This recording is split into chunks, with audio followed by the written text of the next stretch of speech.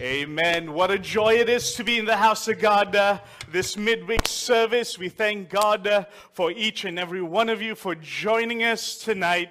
I just want to take this moment to say thank you to Pastor Gregory, the Subang Jaya congregation, Pastor Ellen, the Kelana Jaya congregation as well. We thank God for your giving. We thank God for all that you're doing. And also I'd like to thank the worship team for leading us into worship tonight. These guys have been laboring really hard since earlier, practicing, and we thank God for all that you're doing. If you have your Bibles with you tonight, I'd like to ask if you would turn to the book of Hosea. The book of Hosea, chapter 10, verses 12 tonight. It's a very familiar portion of Scripture that I'm sure many of you have read and actually gone over. But I just wanted to highlight something in tonight's sermon, in tonight's message. This was a scripture that we, the men in the church, we have what is known as a Bible hour every Monday where we come together, we sit down, so myself, Pastor Gregory, Evangelist Mark, Brother Isaac, we come together, we sit, and we go over the thoughts that we have, and we kind of sermonize together, and we kind of pool our thoughts, our ideas together. And so this was a product of all of that. It was all our thoughts coming together. So I just want to share with you this quick message, and I pray that it ministers to each and every one of you tonight. There was a story of a Latino immigrant man living in the United States with his wife and family. The man worked in construction and could scarcely get work at times. His wife was a stay-at-home mom and was homeschooling their 2 kids. The husband could barely meet ends meet. Finances were always tight in the household. But the husband would labor as hard as he could, trusting and putting his confidence in God to provide for him. And whatever time he had, he spent with his kids or he worked. He eventually caught a breakthrough and got employed in a fabric manufacturing company. And it meant that there would be finally a steady paycheck at the end of every month, and it would start easing the financial constraints and burdens that this family had. Now, after a few months had gone by, he was called in to the office of the owner of that company, and the owner politely introduced himself and informed the man that he was shortlisted to be promoted to be a manager in the company, which naturally brought with it an increment in his salary. And so the owner said the job was his, but he would need a favor from him from time to time to falsify certain documents and turn the other way for the owner's own financial benefit. The man went back home that day and pleasingly distraught. He was confused as what he needed to do. And so after thinking about it and after talking to his wife and after a restless night of sleep, the man went back to work the next day. He looked the owner in the eye and he said, "Sir, with all due respect, I have to turn down your offer." The owner looked at him surprised and said, "You do realize that you are going to lose your job?" The man looked at his feet and quietly muttered to him, saying, "Sir, I can't tell a lie. My God teaches me to do right, and if that means that I lose my job, then so be it." A moment went by and the boss didn't say anything, and finally the man looked up, and to his surprise, he saw his boss holding out his hand to shake his hand. His boss smiled at him and said, "That was the answer I was looking for. I have interviewed over 8 people for this job, and they all gave me the wrong answer. I finally have a man I can trust to work in my company." The truth about this story highlights a problem that we are facing in this generation and that we're dealing with right now, and is that we seem to be missing the simplicity of sowing into righteousness. A generation today where we think that telling a white lie or cutting corners is acceptable. It is propagated and influenced by general and social media that blurs the lines between what is right and what is wrong. We think we can operate in that gray areas of life. And how many know tonight that with God, things are more definitive? With God, it is either black or white or right or wrong. And tonight, I'm not being legalistic with this message. I'm not trying to sound super religious or anything like that. But I just want to highlight to you from this portion of Scripture that there is a difference between human standards and God's standards of righteousness. And so in this passage, we have the prophet Hosea. And he is in the northern part of Israel. And so some of you may know this, that the book of Hosea, it is a portrayal of and a picture of God's pain. And so what happens is that Hosea experiences this pain when God instructs him to marry his wife Gomer. And we know that Gomer was an adulterous woman who didn't have her heart set on Hosea. And this wasn't the only pain that he experienced. He was led by God to minister to the Israelites, and a lot of times what happened is that they would turn away from what Hosea was saying and turn away from God. And during this time in Israel, there were no wars. The economy was doing well. Everything was fine. And there was wealth, there was prosperity, there was growth. But on the inside, the Israelites became corrupted. There was spiritual adultery that had taken place, idolatry, and this is what Hosea tries to highlight and tries to bring forth to the people of Israel. And as he is ministering to them, he is telling them that God doesn't like sin. God abhors sin, and God's judgment is certain. God's love stands firm, but the people are not listening to him. So let's take a look at Hosea chapter 10, verses 12 tonight. The Bible says, "Sow for yourself righteousness, reap in mercy, break up your fallow ground, for it is time to seek the Lord, till he comes and rains righteousness on you." And so what we see here tonight is a very simple principle, the principle of sowing and reaping. The Bible says to sow into righteousness and to reap into mercy. In the NIV version of that text, it says, "Sow righteousness for yourself, reap the fruit of unfailing love." In the NLT version, it says, "Plant the good seeds of righteousness, and you will harvest a crop of love." And now, so tonight, the act of sowing, it is a deliberate act. It is an act of actually introducing something into the ground. And the ground in this text represents the human heart.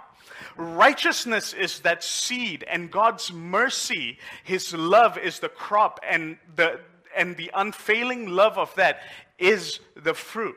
The Bible tells us, break up your fallow ground. The common misconception with this text tonight is that it refers to just the hardening of the heart.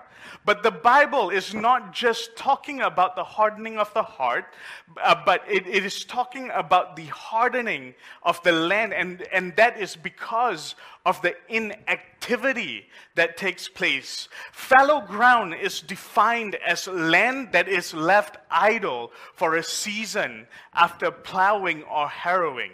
At one time, the land was fertile. There was growth, there was fruits, there was a turnover, there was a harvest that came from this land. But now that land is barren. The the growth has died. And even worse, now the ground that was once nutrition rich is now dead. And so this barrenness, this death of the land leads to the hardening. And we see that to be true even in human beings as well. We see the hardening of the heart taking place in Jeremiah chapter 4, verses 3. For thus says the Lord to the men of Judah and Jerusalem, break up your fallow ground and do not sow among thorns.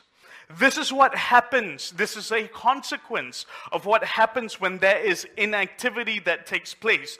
The soil becomes barren, and the soil becomes hard, and what you begin to see is that you begin to see things that are not fruitful beginning to grow and come up from that ground. A couple of years ago, I went on a trip to India, and we were visiting some relatives. And in this, during this trip, our relatives are farmers and things like that. And so they wanted to show us their land. And so when we got to it, there was a part of the land on one side that was kind of, it looked very barren, but it had some bushes with some thorns. And I thought, being, I guess, a city boy, I thought it was some kind of exotic fruit that was there. And so I turned to my great uncle and I asked him, I was like, Uncle, what is this? And he says, it's a weed. We throw that away. And so this is what you see beginning to take place. You see these weeds starting to grow. You see these thorns beginning to creep into the land. And so, and what begins to happen is that we begin to see, or rather we begin to see a breaking down of that land. And this is one of the main differences when it comes to the standards between humans and between God's standards of righteousness. A human standard of righteousness is defined as the quality of being morally true or justifiable. And that means tonight that that is open to interpretation. Let me give you a few examples tonight. You look at homosexuality. At one time, that was something that was against the law. It was something that was frowned upon. It was something that was looked down upon. But today, in many countries across many different parts of the world, homosexuality has become something that is legalized. You see men marrying men. You see women marrying women. And we forget at times that this was the reason why Sodom and Gomorrah were brought into judgment by God. You see, beloved, tonight, what is acceptable by men may not necessarily be acceptable by God's standards tonight. And that is the same thing with gender. You see this huge gender equality act being pushed forward, where and you see things like euthanasia, drugs, marijuana being legalized. And what we see is a difference, a clear-cut difference between what humans perceive as to be right and what God perceives to be right. And what that entails is very, very simply the spiritual meaning behind righteousness is the quality of being right in the eyes of God. And that includes what I've termed is the 4 C's. It is the character, it is the conscience of the person, the conduct, and the command. What do I mean by that? When you talk about someone's character, their nature, how they carry themselves, their attitude, their conscience, their conduct, their actions towards one another, how they speak, all of this has to be pleasing towards God. The word righteousness by itself is mentioned nearly 300 times in the Bible. Righteousness is not what men say, but rather conform to God's standards. In Isaiah chapter 33, verses 22, for the Lord is our judge, the Lord is our lawgiver, the Lord is our king, he will save us. And so tonight, what is considered to be right? speaking the truth, being honest with one another, being kind, treating each other fairly, reading the Bible, spending time praying, fasting, giving. These are all acts of righteousness. As parents, being a good example to our kids, stewardship, how we are spending our finances, our time. So the question tonight, beloved, as we move along, is what have we been sowing into during this time? Have we been spending more time with God? Have we been reading the Word of God more? Have we been sowing into righteousness, or have we been sowing into unrighteousness? You see, there was a specific reason why Hosea chose righteousness, and he highlighted righteousness. One was because righteousness gains God's attention. Righteousness gives favor with God. And righteousness keeps your heart right and to walk in God's ways. Proverbs chapter 15, verses 9. The way of the wicked is an abomination to the Lord, but he loves him who follows righteousness. Proverbs chapter 21, verses 3. To do righteousness and justice is more acceptable to the Lord than sacrifice. Proverbs chapter 21, verses 21. He who follows righteousness and mercy finds life, righteousness, and honor. Righteousness saves us from judgment. Psalms chapter 9, verses 8. He shall judge the world in righteousness, and he shall administer judgment for the peoples in uprightness. You see, the misconception tonight is that righteousness is a call towards legalism. There's a false notion that is seen as one being controlling, or one being demanding, or one being legalistic. We recently, I think a couple of months ago, we covered a Bible study series called Missing the Point. And in this study, we visited the Pharisaical approach that the Pharisees had towards Jesus, the attitude that they carried. And one of the things that we saw is that they were too prideful. They were self-reliant in their own way. They twisted whatever they twisted the word of God to suit their own personal agenda. You see the corruption of their character. You see the corruption of their conscience. You see the corruptions of their conduct and their command in the way that they said the things that they said, that eventually led to Jesus being arrested and crucified and leading to his death. There is a fine line tonight between legalism and righteousness. The difference is, whom does it glorify? Legalism glorifies ourselves. It glorifies the flesh. Righteousness brings glory to Jesus. And this is one of the major areas that we see being assaulted time and time again. And the devil brings this assault to many people. And we see, a lot of times people see the attribute of righteousness being something that leads towards them doing something, but they miss the point that the attribute of righteousness has to be about God being center. God being, it's a God-centric approach that is being attacked time and time again. And you see that to be also true even when it comes to the idea of sowing and reaping, that very little value is given to the idea of sowing, because we come, or rather we are more comfortable with a shortcut instead of taking the long way around and sowing into righteousness and laboring and sowing into what God has determined to be right.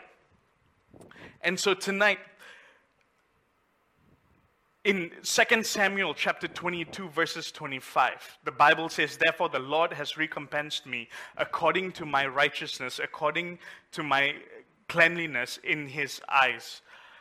And the principle of righteousness is one that is very simple. Tonight, if we decided, if every one of us listening tonight decided that I was going to listen to what was being preached tonight, and I'm going to turn away from my unrighteousness, and I was going to live a life full of righteousness, the person that would benefit the most would be you, the people that are listening. And that is something that we've failed to grasp at times, that the person that benefits the most from sowing into righteousness is yourself.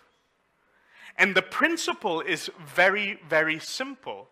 Righteousness benefits me. You see, if you chose to live a life of righteousness, God is not going to be like, "Hey, you know what? This person is living righteously because of what you said." Absolutely not.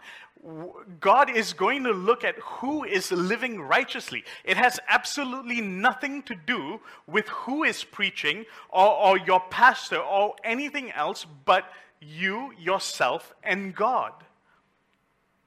We can choose at times to masquerade or hide our pride, our rebellion, our stubbornness by refusing righteousness. And this is where you see Hosea's heart, because this is what he had to endure during this time when he ministered and when he preached to the masses. They rejected what he said. They pushed aside what he was telling them. He was just simply telling them that they need to turn from their wicked ways and turn back towards God. And that is what was rejected. And that was what that was what he had to deal with. The refusal for them to deal with their own heart condition. And so they blame and point their finger at the one demanding righteousness.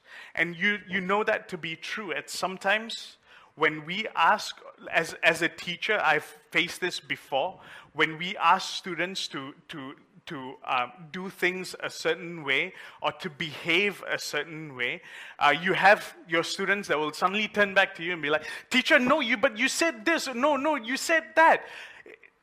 It doesn't matter tonight, beloved, because at the end of the day, it benefits you. So let me make a statement tonight. The more you refuse God, the more rebellious you become. It's like an organ donation. You have one party that gives or donates their organ to the recipient, and what the doctor will do when they perform the surgery is that they will check to make sure that the organ is a match, and if everything goes well and the surgery is a success, the body will begin to accept the new organ as its own. But there are some occasions what will happen is that the body will begin to reject the organ. And eventually the organ will fail entirely. And at that point, there's just literally absolutely nothing that you can do to save either the patient or the organ. And so, this is where tonight the rubber meets the road. Because Matthew 13:7 gives with it a warning. And it says, Jesus says in this parable, that some fell among thorns, and the thorns sprang up and choked them. And what Jesus is speaking about right here is in the parable of the sower, is he is speaking about the condition of the heart as well. That there are times when messages can be preached, words can be given, and that they can just be they can just fall on deaf ears, because what happens is that the word of God is received with thorns in our hearts. And what Jesus is telling us here in this passage is that the thorns sprang up and choked them. Beloved, so tonight, to simplify this, it's very simple. If our hearts are not right with God tonight, if if there are thorns in our heart, we can receive anything we want, but not change at all. In the practical, we can be seated where we are tonight and be rejecting and refusing God. We can hear preaching and outrightly reject it. And what was supposed to benefit you, like the Word of God, has no longer an effect. Because now the heart is hardened, conviction is gone, the conscience is seared, and like the law of gravity, everything begins to spiral out of control. You see, gravity is a very amazing thing in the sense that what goes up must always come down. And this is the same thing that we are dealing here, that Hosea is trying to tell us in this text, that once we begin to reject the Word of God, that will lead us into a tailspin where we just spiral out of control and eventually come crashing down. In 1987, in a small town in Indiana in the United States, this small town was rocked by this story that emerged of a 13-year-old boy. All right, that's 13 with a 1 and a 3. This guy was just a teenager. His name was Robert Sanford. And what happened was that he brutally murdered 2 women at the age of 13 years old. And he was convicted of double homicide and sentenced to over 100 years in prison. Sanford revealed in a recent interview in 2018 how his life growing up was shaped by violence. He shared of the brutality he faced with his mom, who had multiple boyfriends and suitors that would come to the house, beat and abuse him, and would oftentimes get drunk or get high off of drugs and alcohol. He was often neglected, left alone to his own vices. And on the night of the murder, his mom was actually away, out of town at that time with one of her boyfriends, and hadn't even known that her son had been arrested weeks later. So Sanford shared how he has now grown up behind bars for most of his life instead of being in the free world. If you can imagine, at the age of 13 years old, going to prison. And now in 2018, I believe nearly 40 years later, or 30 years later, he has celebrated his 18th birthday in prison. Most of his life, he spent more time behind bars than he actually did outside. And so tonight we can be like Robert Sanford and see the signs, but then choose to ignore the warning signs. So let me get ready to close tonight. So the question is very simply, what can we do? And Hosea 10:12 reveals what we can do in the second part of that scripture. It says, break up the fallow ground, for it is time to seek the Lord till he comes and rains righteousness on you. So what do we need to break up fallow ground tonight? Number 1, we need conviction. In John chapter 16 verses 8, and when he has come, he will convict the world of sin and of righteousness and of judgment. In Jesus' own words, he is explaining the workings of the Holy Spirit. He knows that we know that Jesus speaks of being born of water and spirit.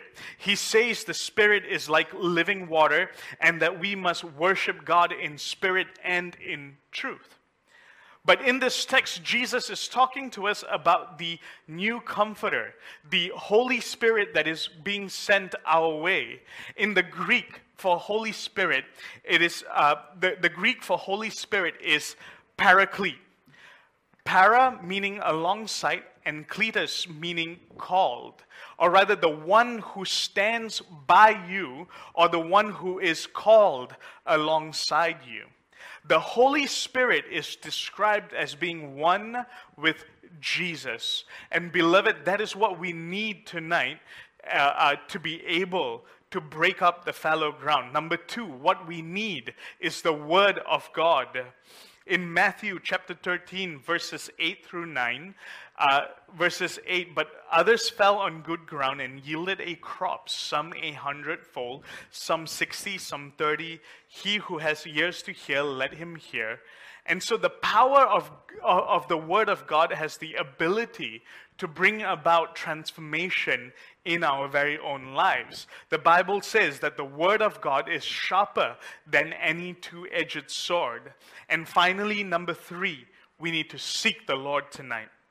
In 2 Chronicles chapter 7, verses 14, the Bible says, if my people who are called by my name will humble themselves and pray and seek my face and turn from their wicked ways, then I will hear from heaven and will forgive their sin and heal their land. Breaking the fallow ground tonight requires work. It is a labor-intensive action. It requires plowing. It requires hard work. It requires time. It requires a miracle to take place to break a hardened heart. Ezekiel chapter 36, verses 26. I will give you a new heart and put a new spirit within you. I will take the heart of stone out of your flesh and give you a heart of flesh. Beloved, can I say to you tonight that only with God can we break the fallow ground tonight. It is going to require work. It is going to require us to put the hands to the plow and begin to make some changes in our lives tonight. But the challenge is very simply this.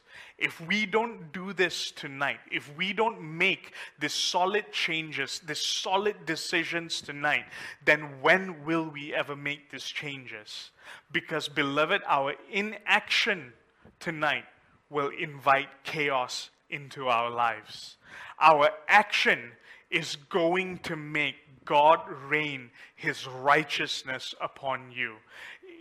Your action tonight will make God rain righteousness not only upon your life, but upon your family, upon the people around you as well. It requires making a tough decision tonight, but I believe that with God by our sides, by the Holy Spirit's conviction, that we can do anything. The Bible says nothing is impossible with God. And that statement reigns true.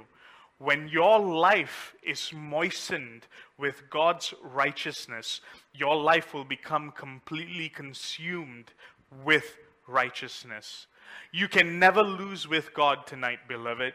If you check His track record, the score, if you're keeping score, if you read through the Bible, God has never lost. And we, as His children, as His people tonight, will never lose. If you sow, you labor, God will rain His righteousness upon you. I close with this quote.